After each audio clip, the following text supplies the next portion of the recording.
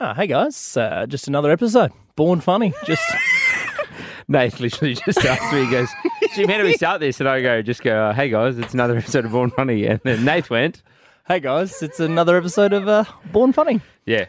Well, mate, I asked the question, you gave me an answer, I delivered it. That's you. Would so you have right. been annoyed if I had started it completely differently? I just didn't put a lot of thought or effort into my response. Oh, so now it's shit how I've started it. No, it's my fault. I should have went, good evening, ladies and gentlemen. No, your it's first one was better. No, yeah, thanks. It's another episode of Born Funny. We got Matt Okine on today, or tonight, whatever you're listening to it. No, you have to listen at night. Yeah, it's so good. Yeah. I hope I'm not overselling it, but he took it very seriously. Which, Yeah. I think a lot of people think that funny people, are just making jokes all the time. Some are, but funny people come in all shapes and sizes. And I was just blown away. I was just like, wow, I want to hang out with him. You know what I mean? It was really good. Yeah. I mean, we tried to keep him around a bit afterwards, but we'd already kept him for an hour and he was gone. I've never seen a guest leave. Yeah, because he also had just recorded, he does Matt and Alex, which is also on Listener. You can go listen to that. He just recorded that. He probably just was here for 3 hours and he's like, I'm going to do this now. And then we got a photo afterwards. Producer Grace got one and it was didn't take any film on the Polaroid camera. Yeah. So we made him wait for a photo that doesn't even exist. So you're the reason that he wanted to leave straight away, pretty much. No, in my defence, he wanted to leave before the camera came. Funny people. An odd bunch, really. Not your usual folk. They've been making us knee slap since the ancient Greeks. But what makes these real-life jesters tick? Perhaps today we should ask this person. Hey, I'm Matt Okine. Tell me, were you born funny? Yep.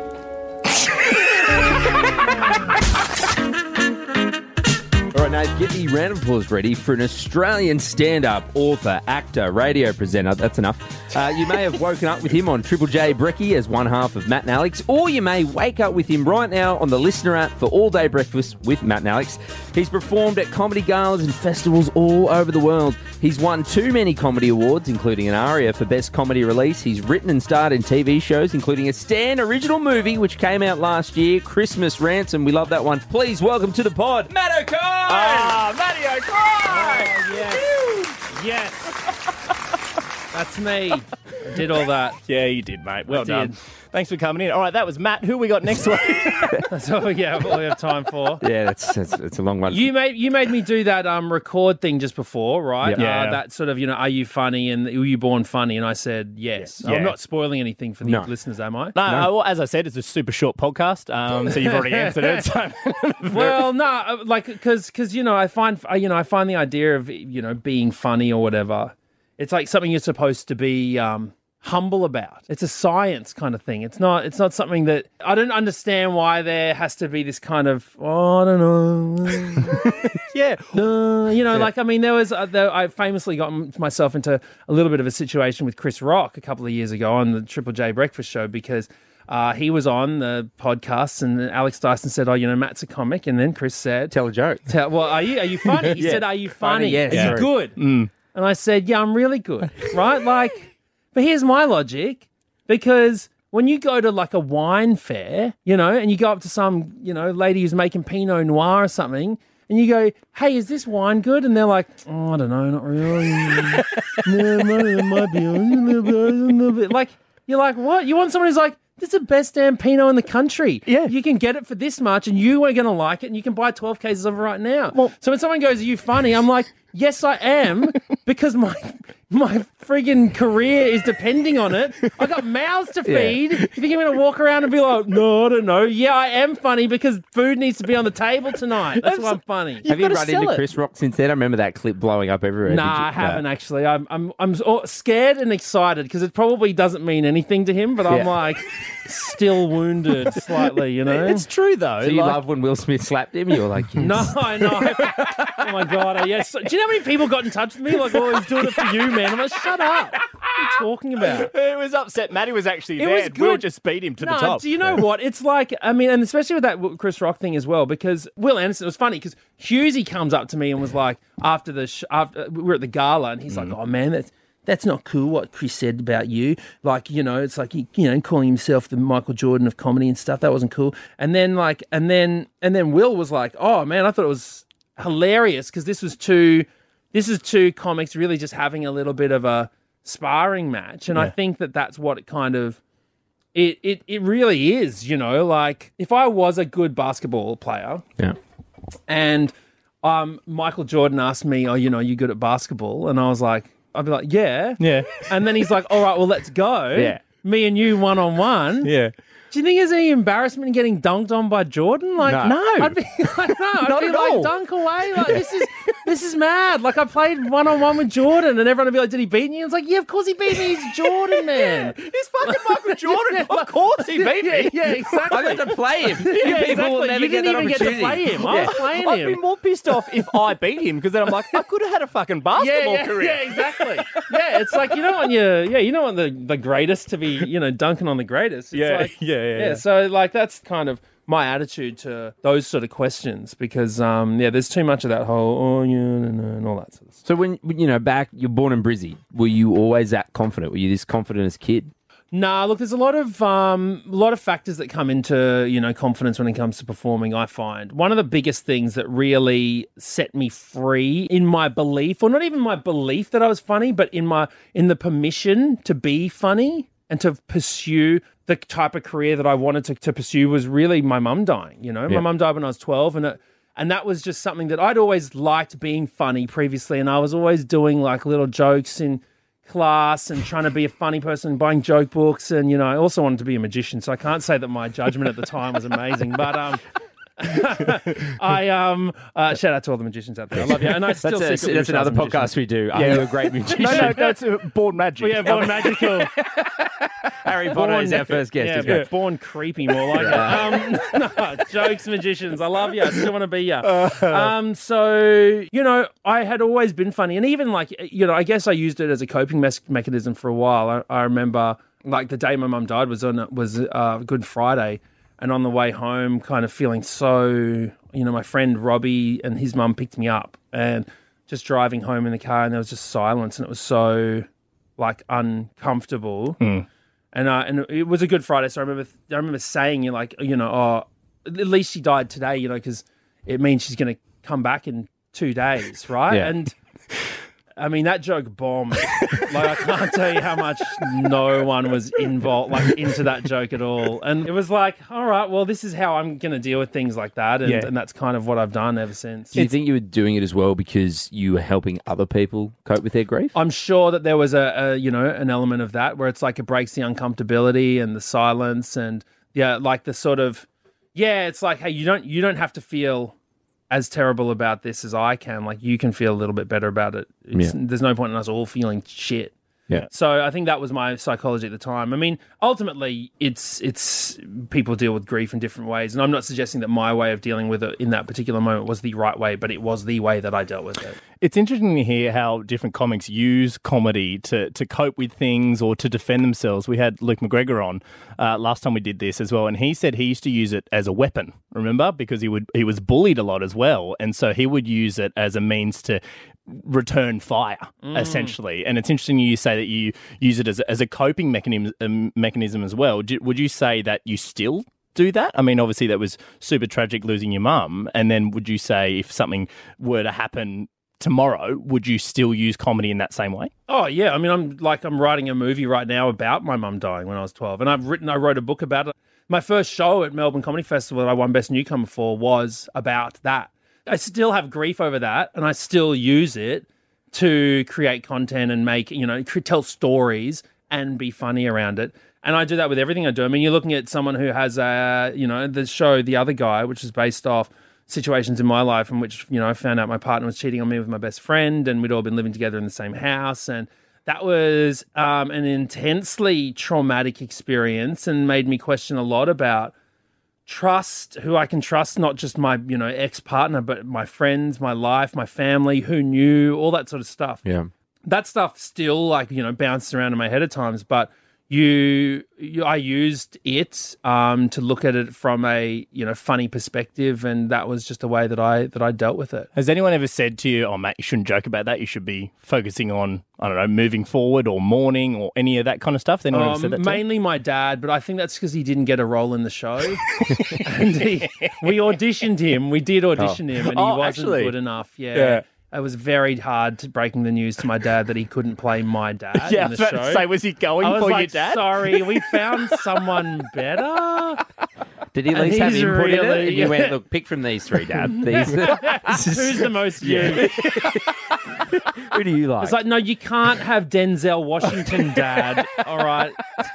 He goes, can we get his son, John Washington? Yeah. The age doesn't. So go back. So like your mum's passed away. There's comedy there. Are you pursuing this? Are people encouraging that behaviour? Nah, so what I'd gotten stuck in, in that school environment was this idea that I needed to be smart and that being smart was getting good grades in things that smart people did like maths and science. So I enrolled in a whole bunch of subjects that I was truly shit at and that I should never have done. And I try to encourage any young people who are at school or anything like that to not waste time like I did in those instances.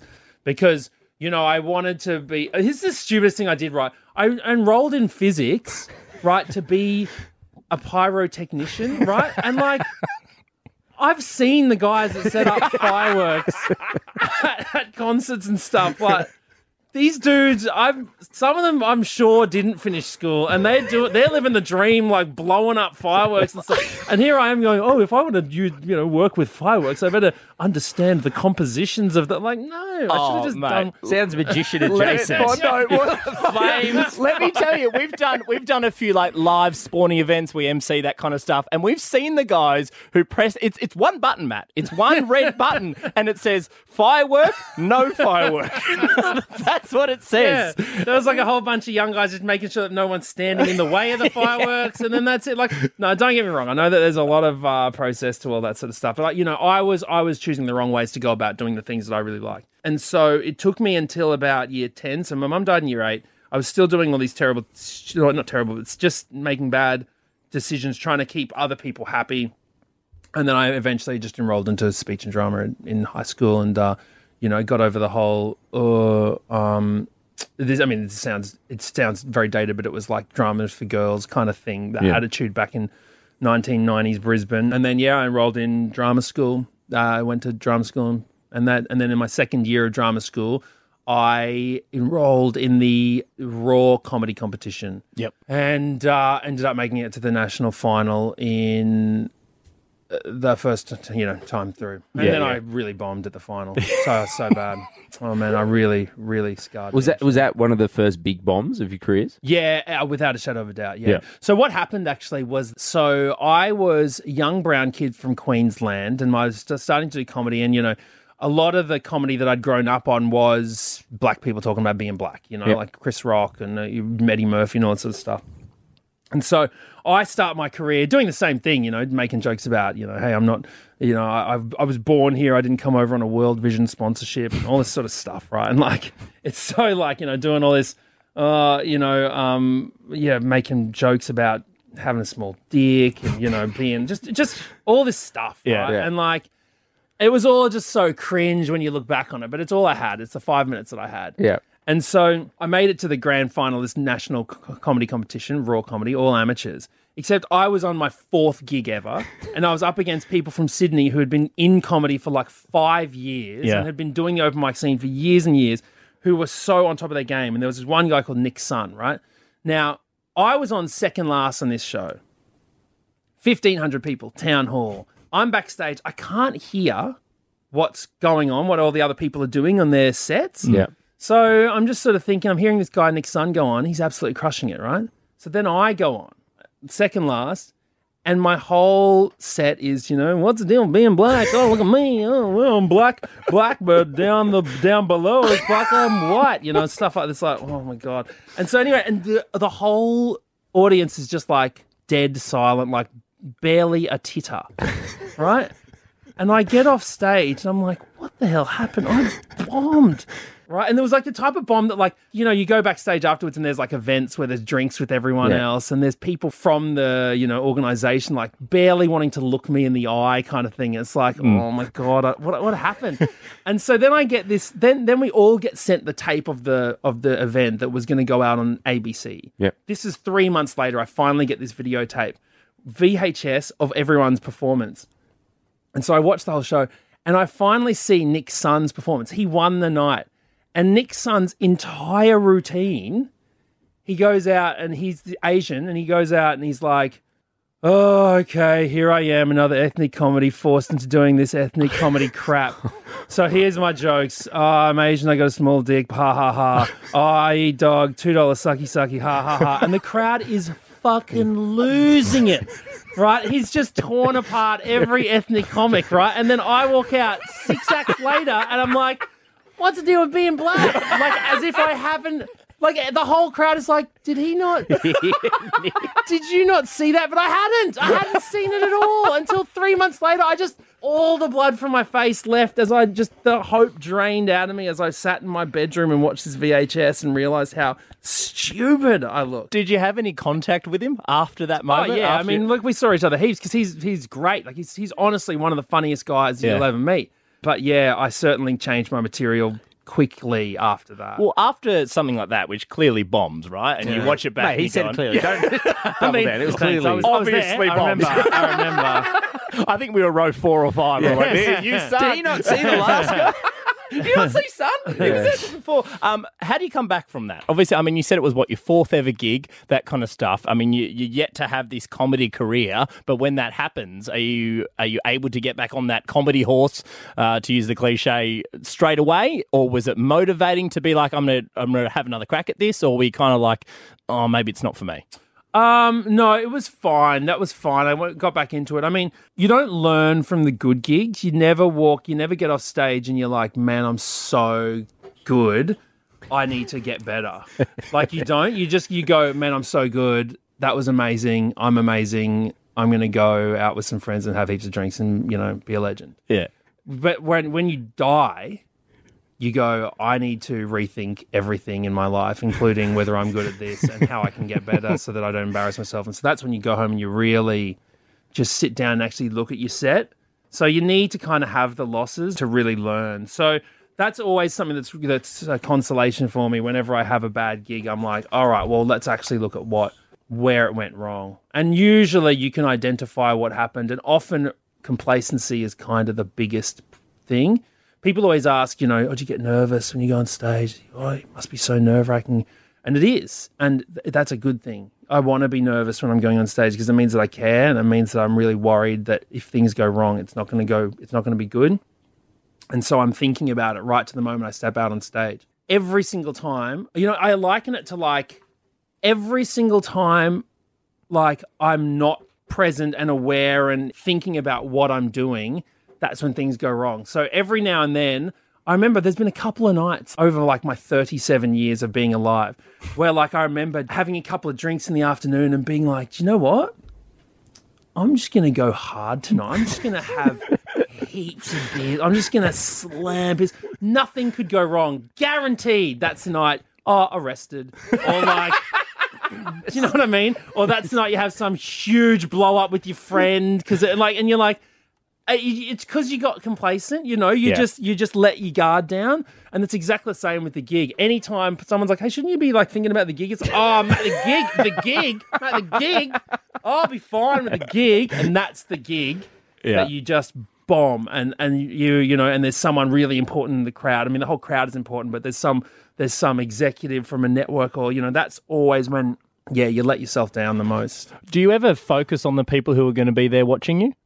Has that ever come across, like when you walked out stage? So what I just said then it actually is a really important point because I remember being backstage at the Comedy Store and someone came in and said, oh, is there anyone important in the crowd tonight?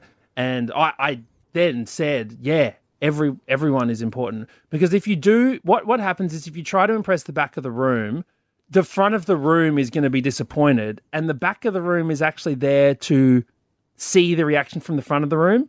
So the back of the room doesn't care about what you do on stage. Like and when I say the back of the room, I mean there's, other comics or there's network executives, etc. No one cares what you do. They just want to know that the audience is having a good time and enjoying themselves, especially people from networks or anyone who's, deemed important within the industry. So if they're going to see talent, they don't care whether you're a magician or whether you're a fireworks pyrotechnic, a plate spinner or whatever you do. They don't care if you're a musical comic. They don't care if you don't talk and you just mime.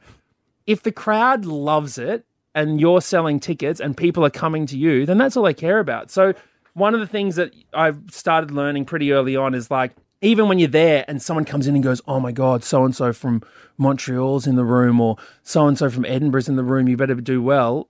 Then I will always just focus on whoever, Todd and Mary in the front row are and make sure that I'm making them laugh. The laughs will get to the back of the room just fine. Talking sort of about your career, you seem very caring, like you really care about, you're talking there about the audience in the front of the room and the work you're putting in, and you're talking about, sorry to mention before, when you bombed that first time and you went back to the material. It's an obvious bomb too. Yes. Yes, we were there. Where do you think that comes from? This innate caring of what you do, like in your passion, like just speaking there, and that advice I think is very deep. Is it stuff you found yourself as you've gone through? Have you had other comics and other people reach out to you and give you this advice, or is it learned yourself? No, it's mainly learned. I mean, it's just because I care about it. It's like I like it. I take it all very seriously, and I treat it very much like a chef would treat food. And it's like, if you're actually essentially doing it so that everyone can come together and enjoy it. Yeah. Right. And so when you care about the food that you're creating and the dishes that you're creating, you want people to have a good time and to enjoy it. And one of the biggest things, actually, someone from Melbourne Comedy Festival pointed out, they were like, you need to put in a good performance every single time because, a comic will do 200 gigs a year. So it's all the same to them. The people in the crowd, you've got to imagine that it's two young parents who have got a kid who they're leaving at home with a babysitter, which costs $100 at least, probably $150. They've gone out, they've got to Uber it, so that's $60 or $50, let's imagine, each way, maybe less, maybe even more, depending where you are. They've got dinner, so that could be $200. Then they've got a couple of drinks, which would be another $100. So already, before they walk through, and you're charging them sometimes $60, $70 to have a night. So they've already invested like $600 in you. And if you come out and don't give them the best show, they're not going to forgive you for it. They're going to be like, well, we're never going to go see him again. And not only that, we won't tell anyone to do that. So you've kind of got to go, even though you've only put $50 on your ticket, you've got to assume that they've invested $500 in what you do. That Michael Jordan has the same thing. He never missed a game because he wanted to perform. And he said people spend this money to do that. I feel like there's a really strong sort of parallel between you talking about comedy and also athletes performing. Do you sort of treat it like that? There is an endurance, that you got to do. I mean, something that you don't realize when you say filming a TV show is how much the endurance is important. And actually, working on Triple J every morning, you're up at 4:30 in the morning, right? I missed one morning. I missed one morning. That was because I had a huge one the night before. And then got arrested, had a fight with his mates. I remember I woke up, and when you wake up on breakfast radio hours, if you wake up and there's sunlight in your room, you're like, oh no. And I remember my dad was calling and he's like, you're supposed to be on the radio. And I'm like, shut up. I know what I'm doing, okay? This is going to turn into content. And he's like, get to work now. And I'm like, no. They're going to call me and then I'm going to tell them I'm not coming in and we're going to do a whole segment about it. And they called me and I'm like, I'm not coming in. And then Dad gets back on the phone. He's like, you got to go to work right now. And I'm like, fine, I will. Hang up, drive in, right? So that you do those, like I missed that one morning and then another morning I went out too much the night before again and I'd lost my voice. And so I just spent the whole morning doing this and Alex was like, dude, you got to just go. Well, let's talk about you and Alex, right? Oh, but sorry. What I was going to say is one of the pieces of feedback afterwards that I got from, our boss, Ollie Wards at the time, was that like he could always rely on me to be there. Yeah. So in 3 years, 4:30 a.m. starts, no matter what, like you're always there. It doesn't matter if you're hungover. Doesn't matter if you're having a bad day or anything like that. You can talk about all that stuff on air. You can be transparent with who you are, how you're feeling and everything, and people actually connect to it. While you're talking on air and you're hungover and miserable because your partner's broken up with you or whatever, so is some tradie who's in a mine in Kununurra who's also feeling like that. So people connect with and appreciate that. It's when you don't turn up. It's when you're not there, then that's what they can't connect with. So there is an element as like an athlete. You got to be there, and and the energy needs to be there every time. Well, because I guess for some people they think funny people geez, their life must be easy. They're always joking around and whatever. But you talk about all these things you've done, whether it's hosting radio, the TV shows, movies, performances, stand up, all this stuff. Like that's I guess my question is how much time and thought are you putting into your body, into what you eat and you drink or whatever? Is it as you've got more as you've gotten older? Like I treat my body like shit. Honestly, absolutely. Just straight up abuse of my body. Oh my God. We had to wheel Matt in to this. He pays a guy to stand in. If you've ever seen any photos or video lately, that's someone else. Wheel him into the studio. Oh, man. I mean, one of the things I remember, the worst thing about being on a TV show is that the catering is so good. Yeah. Right? And so every single day you've got full breakfast buffet, full lunch buffet, and a dinner snack plus snacks in the middle of the day. And so, I was on the other guy for, Christmas Ransom was the same, a month straight. And every day you're just eating so much. And you literally, I gained 5 kilos over the course of the shoot to the point where, my character the other guy will, walk through a door and put on weight. You know what I mean? Whoa, did AJ just get 5 kilograms bigger? He ate the other guys. Is he wearing a smaller version of the same shirt? The show's now 2 guys. It literally, the flick of a camera shot, just suddenly, boom, just jowls are out. Oh, these special effects are weird. Why'd they do that? How does it go, from a comedy standpoint? I mean, you did a lot of radio. I mean, obviously there's that live element to it. On stage, yes, you've practiced your stuff and that kind of thing, but there's still that live delivery of it. How does that comparison go to when you're doing 5 to 10 takes on a TV show, on a movie of a comedy bit, a piece of a funny scene? Does that take the magic away from you? I mean, man, I can say the same thing so many times and still be fine with it. And it's prepared me for life, to be honest, doing stand-up. Because, I mean, you want people to feel like they're seeing the same show a brand new show, you just thought of it on. But, I mean, you haven't. You've devised a show. It's taken 2 years for you to come up with this show. So, you work hard at making it feel spontaneous in the moment and everything, but you also need it to be really, really good. It doesn't mean that it doesn't change. It's just, and sometimes you deliver things differently or you add extra lines here or there, but ultimately the framework is always the same. It's kind of helped me in life because I now have a 3-year-old daughter who listens to the same shit every goddamn day. If I hear Moana again, I can still deal with it though. You know what I mean? Because I just sit there and go, no, it's okay. We can listen to this because in my head I just equate it to comedy seasons. I'm like, okay, now we're at. You want to listen to it again? Okay, this is Sydney Comedy Festival. Yep. Listen to it again. Okay, now we're in Melbourne. It's April. I've got to get through Montreal and Edinburgh and London. Yeah, so, I mean, part of my drama teaching was about saying the same things over and over again and giving different choices and different performances that are slightly different every time. If you're on set and you're delivering something that might be improvised or anything like that, be it TV or movie or that kind of thing, and the co-stars who are on set with you laugh and they ruin the take. Would that annoy you? I hate improv in filming stuff. I mean, some people really pride themselves in improv and everything like that. It's just, I just don't like it. You find, and this is not probably a funny answer that you might have been hoping for, but it's more a technical thing. You'll find that the energy within a take changes the second that it becomes improv within a scene. And what you actually find happens is that it's a false economy when it comes to improvising in TV shows because I find. So everyone knows the script. And by the time you get on stage, in front of all the cameras and filming it, everyone in the tech team has read the script. They know all the jokes. They know what's coming. There's been rehearsals, everything. So you film it. Then on the day you film it 4 or 5 different times, maybe from each angle.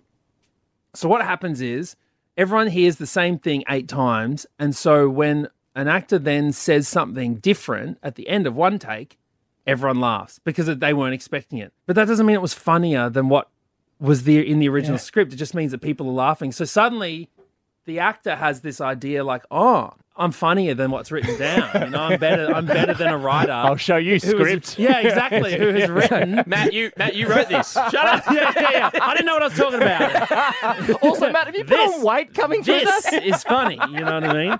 And so, yeah, then you see it and people, and then like, because you can hear the laughs in the room, it sort of adds to this idea that, that you're funnier than what's there, but often it's not. Yeah. So I don't like that vibe, but that's just me. Can I ask you about your dad? You mentioned before he called up, when you hung over on Triple J, casting for him in the new movie. Yeah. Is he involved in a lot of your stuff? Does he watch everything? Is that a regular occurrence? Oh, I don't know whether he watches everything. I mean, sometimes, there's some stuff that you probably, I don't know whether he's ever watched or hasn't known about. In one of my second shows, I talk about sucking my own dick, and it's like, do I want Dad to be there watching that? Yeah. Do I want to look at him in the eye when I'm halfway through that story? No, probably not.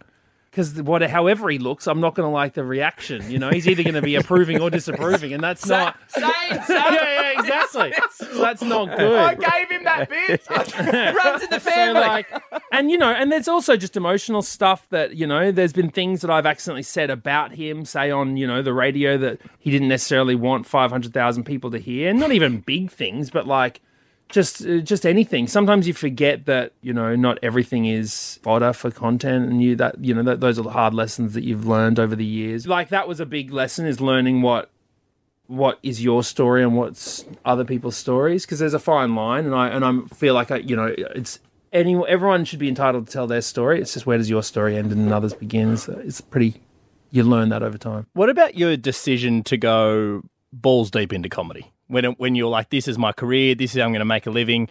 What was your dad's thoughts then? Did he see it coming, or was it kind of like, did you have to have like a conversation with him and go, Dad, this is what I'm going to do. I'm not going to be a magician or a pyrotechnic. Like, do you really want me to be a magician, Dad? How did that go down? When I decided to get into drama school, he was pretty happy about that. I think because I was going to university, and I think that was really it. I think that was a happy compromise. He was just pretty glad that I wasn't, on the street. After my mum had died, I think he was just happy that I'd found a sort of purpose and was really, really pursuing it.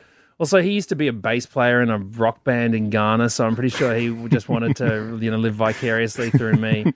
And, he used to put on shows and stuff like that in Brisbane. He was a concert promoter. He had a nightclub, an African nightclub. So, he totally gets it. He's always been supportive. And now it's the opposite. Now, I've stopped doing comedy, mainly stopped doing stand-up to focus on the TV stuff. And he's always calling me going, when are you going to get back into stand-up? You should be doing stand-up. Why aren't you at the Brisbane Comedy Festival? You're young. You should be doing it while you can now and stuff. I'm like, bro, you weren't even there when I was talking about sucking my own dick. What are you talking about? Now that's all you want to hear. Now you want me to get back on stage and so, come on, bro. What about your daughter? Has she shown any signs of that funny, that humour? Yeah, and I think that's always going to be because we're, it's like, there's always that rule when it comes to, co-hosting or improv or whatever, where it's just accepting offers. And so as parents, Belinda and I are pretty accepting of all the offers that she presents. Where some parents who undoubtedly would, because of their nature, go, oh no, that little toy truck isn't a spaceship who's going to save us all from apocalypse. We go, oh well, how bad's the apocalypse? Get under the couch, Yeah. So that's just something that we've always incorporated, and I think that she's kind of picked up on that and sort of runs with it. Whether she's going to be a comedian or not, I don't know. Well, we've spoken about what your dad thought when you decided to make that decision to go into comedy and make a career out of it. What about for yourself? Was it something that you were like, yep, 100%, no questions, this is what I'm doing? Or were you umming and ahhing going, oh, going to make a living out of this? No, there's always that. I was working at a call centre for a while, and when I was at that crux of, trying to break through, it's a really scary moment when an artist goes, a freelancer sort of takes the plunge and gets rid of their day job. I've always treated it like a career. You asked me about, me taking it seriously or like an athlete and stuff, and that's what it is. And I feel like too many people, especially coming from a drama school background, they graduate or they get into it, they do one or two open mics and they go, oh, I'm going to be huge. And it's like no one else in our world thinks that they're going to be partner of the law firm the second they step out of school. They just don't. But for some reason, actors think, oh, I've graduated now, I'm going to win an Oscar. And it's just crazy. And so it's always just been a long game for me and taking it real seriously. And it's a career and it's something that I need to build. And it's about relationships and it's about performing and consistency and turning up on time and all that sort of stuff, you know, not being a dickhead as well. I think that's a big, I mean, I'm a bit of a dickhead when it, just in general, but I answer emails. Yeah. Yeah. And so many people just don't even get that right, you know? Can I ask you, you talk about not doing as much stand-up, doing more of the TV stuff, and I think you're, incredibly funny, but I also think you're incredibly insightful. Is it stretching another muscle doing these TV shows and, some more serious topics and stuff like that? Oh, man, TV is fucked. It's so hard. Like, I love it. I really love it, but it's so much harder than anything else. There's just constantly people going like, nope, can't do that, nope, too long, this scene's too long, this is too short, you need to do this. We're not going to be able to do that in a stadium, man. You're going to have to set it in a chicken shop. You're so limited just by the nature of it. There's timelines. Hey, this has to be done by this, this time. There's so much money riding on it as well. So, like, if you look at the difference between a stand-up show, basically what happens is with stand-up, you're like, hey, I'm going to put on a stand-up show, and your manager is like, cool, I've booked a venue, you need to be done by the 25th of Feb. And you're like, okay. And then you go and just silently worry about it for the next 6 months. Yeah. But everyone's just like, man, if you want to do it, you're the idiot who's going to be on stage if it sucks. Like, that's up to you, man. Yeah. And same with a book. If you say, I want to write a book and you get a publishing deal, most of the time it's like, printing costs a bit, but it doesn't cost that much. Yeah. And they'll print out a couple of pages. If it doesn't sell well, then they won't print anymore. Yeah. Good deal. And again, they'll just let you go. They'll go, okay, we'll deliver it when it's done. Your name is on the front. But you write a TV show and it's like everyone is invested and they've invested millions of dollars into it. And so they have to know that you are going to even just finish the product. You can't pull the pin, you know? You can't just you can cancel a stand-up show. Sorry, guys, tickets are refunded. Yeah. You can't cancel a TV show when people are there, the camera person's there, the lights everywhere, everyone's staring at you, and you're like, nah, it's not good enough. Yeah. I'm just going to go home. Everyone's like, no, it's millions. So the pressure is on, and people are watching, and it's like, and they really want it to be good, and everyone's name is on it, and so you're just constantly stressing. It hangs over your head like a little rain cloud, but then. People sort of ask, oh, do you like writing? And it's like, no, I don't. But I also don't like cleaning my room, but I love being in a clean room. So I don't like writing, and I don't mind saying that. But I love living in the world that I've written eventually and being able to watch it on TV and having people enjoy it and stuff. Do you surround yourself with funny people? I would say yes, because my partner and my daughter are very funny. My dad's pretty funny. Alex Dyson, such a good friend of mine, very funny, and all my friends are funny. So yeah, I do. I like funny. It's a fun place to be in. Comedians are all very funny as well. I mean, you talked to Luke McGregor before, and he's so funny. But there's a difference between some, you look at someone like Luke McGregor is so funny all the time, effortlessly.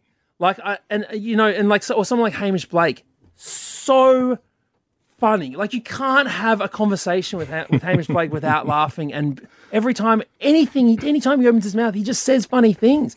And I wish it was that easy for me. I don't know how to do it, but he's just brilliant. So yeah, there's definitely funnier people than others. But yeah, I like to surround myself with. Do you find, because obviously you've made a career out of it, you're one of Australia's most well-known comics as well, do people who aren't in the industry, who don't do it for a living, do they try and be funny to you all the time? And if that happens, does that get tiring? No, but what does happen is people expect you to be funny. So, I mean, I tried to rap for a long time. I still do, right? And it's such a bad idea because I love it. I absolutely love rapping and I still want to do it. Boilermakers, check it out on Spotify. But it's so many, I remember putting on Boilermakers gigs being I am doing a music show. Please come along. I couldn't have written music, rap, Boilermakers, me. I'm serious on the post and everything, and then you still get people turning up just sitting there Tell a joke, buddy, man. And then they've got a little smile just curled up yeah, but when's it going to be funny? Sitting there rapping about my dead mum. Yo, man, the pain, cancer. Yeah, but it's gonna be funny, right? When you're filming, it's like a cameraman or someone going, he'll do something. Yeah. Go on. I work with him on the other guy. You wait. You wait for the Yeah. game. You're like, no, this is the I suck my dick scene. Your dad's there going, do the suck dick here. This is why I didn't pick you in the show, Dad. You're not playing yourself. Maddie, do you remember the first time you got a big laugh? Like whether it's on stage, in physics class, whatever it was, it might not have even been the first time, but is there a laugh that you got either from a prepared joke or a not prepared joke where it just killed and you were like, this is what I want to do? Yeah, but it's a bit embarrassing when I think about it, like the gear that you used to do. Yeah. I remember being in year 12 class and teacher was teaching at the front and I'd ask a question or whatever and she was answering it and then she turned around to the board and started writing on the board and then I climbed out the window next to my chair and then climbed out onto the hallway, like the hallway of the building, and then walked back to the door of the classroom and then knocked. And then the teacher answered it and I was like, hi, can I talk to Matt Okine? And the crowd, the class, 1,500 people. lost it. I mean, I thought it was so funny at the time as well. Now I look back and it's just like, I look at it from the teacher's point of view now. I'm like, oh, you dickhead, just shut up. Like, that's what I would think if someone did. Like, oh, yeah, get in the, sit down. You Sit down, dickhead. Okine. Sit down. Did that teacher encourage that behaviour? She did, actually. She okay, did. 'Cause okay. I was in a boy band in year 12 and I remember her. Still trying to rap? No, well, mate, I was wanting to be NSYNC back then. The lengths that I've gone to, geez, it makes me cringe.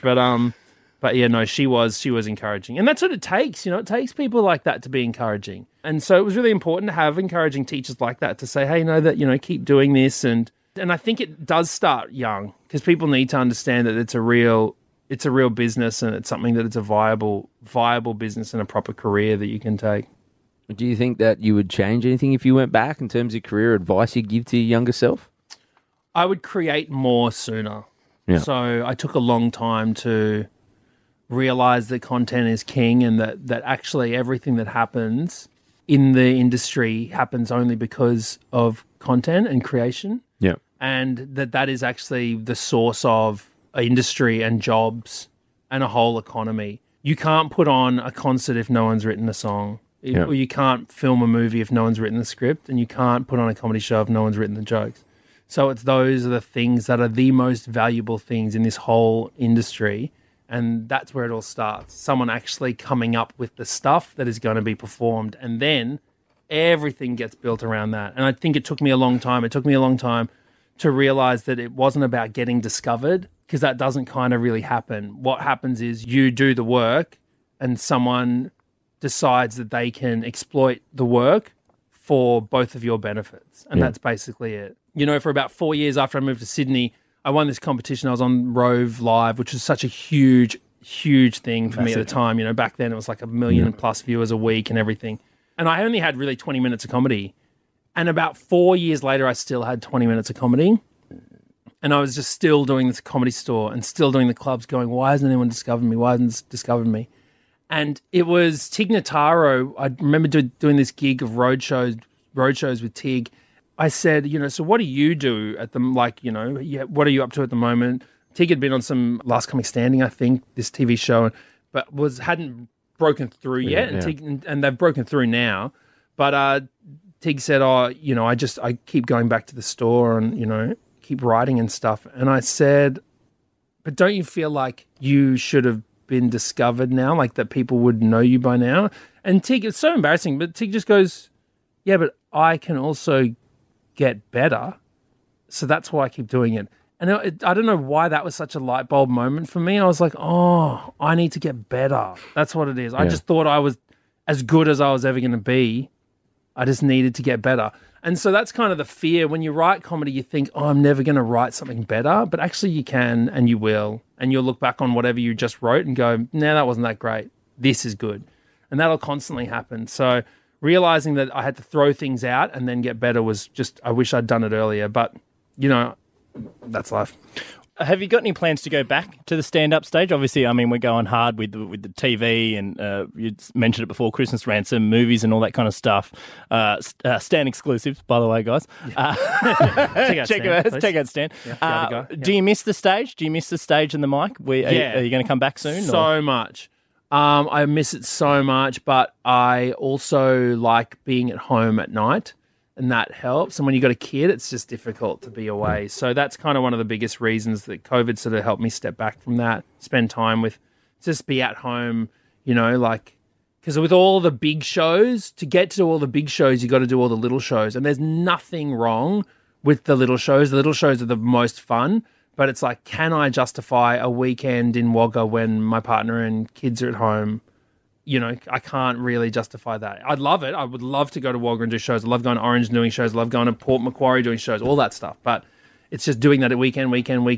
Yeah. You just can't justify it. So, yeah, for now, I don't think I'm going to be doing it. Well, Matt, we absolutely love having you on the podcast, mate. I think it's safe to say that, Nathan, I think you were born funny. Absolutely. That early entry. You've got to tell him the story before we let him go. We've got to tell him. What's this? There's a classic story of mistaken identity. Oh, no. No, so Waleed. Did you get me mixed up with Waleed Ali? No, you're not even. Someone mixed you up. So, look, if you listen to this, Nathan and I, we also do a radio show, and we do the show where we're doing the podcast today, and you do Matt and Alex sometimes in the same studio. Yeah. All on listener, guys. All on listener. Get listener. And there was a time where we were looking for a new digital producer, and they were trialing different people. And this new digital producer was standing outside, and so we used the same cameras, Jimmy and Matthew, same cameras, Matt and Alex, same setup, everything. Yep. And this new producer, she went, she goes, you guys are so funny. And I went, oh, thanks. And she goes, I was just editing some stuff you're doing earlier. And she's like, do you want to see it? And I was like, yeah, I'd love to. Now, this day, Matt and I were wearing the same colour shirt. Yeah. That is all we have in common. Let me just. No, Matt, did they mix you up with me? Yes, Matt Okine, Jimmy Smith. And she plays this video, and it's you, and I usually sit in that spot, and I don't think you guys had changed the background, so it's worse. I'm sorry, what? And so the background is a TV, a huge TV of my head. It says Jimmy and Matt's there. She's playing it to me, going, geez, you're funny. We're different colours. Yeah, I know. What? Yeah. Oh, my God, that's so funny. Hey, do you know what? Bravo. Yeah. We need more colourblind people. She does not see race, my man. She didn't. Good, yeah, that's They're it. saying we didn't hire her. Well, then she said, I came and saw one of your gigs, and that sucking your own dick gig was fucking... I couldn't believe it. She's playing it, Nate's standing there. Can we know, I know that there's going to be a high-def clip soon on Instagram that's going to be just reel after reel of me talking about that, okay? I've already talked about it too much. Oh, Matt Okine, we love you to bits, mate. Thank you so thanks, much. guys. Really appreciate it. Thank you, mate. Thank you for everything you do for the comedy scene, and we appreciate it. Thanks, guys. Listener.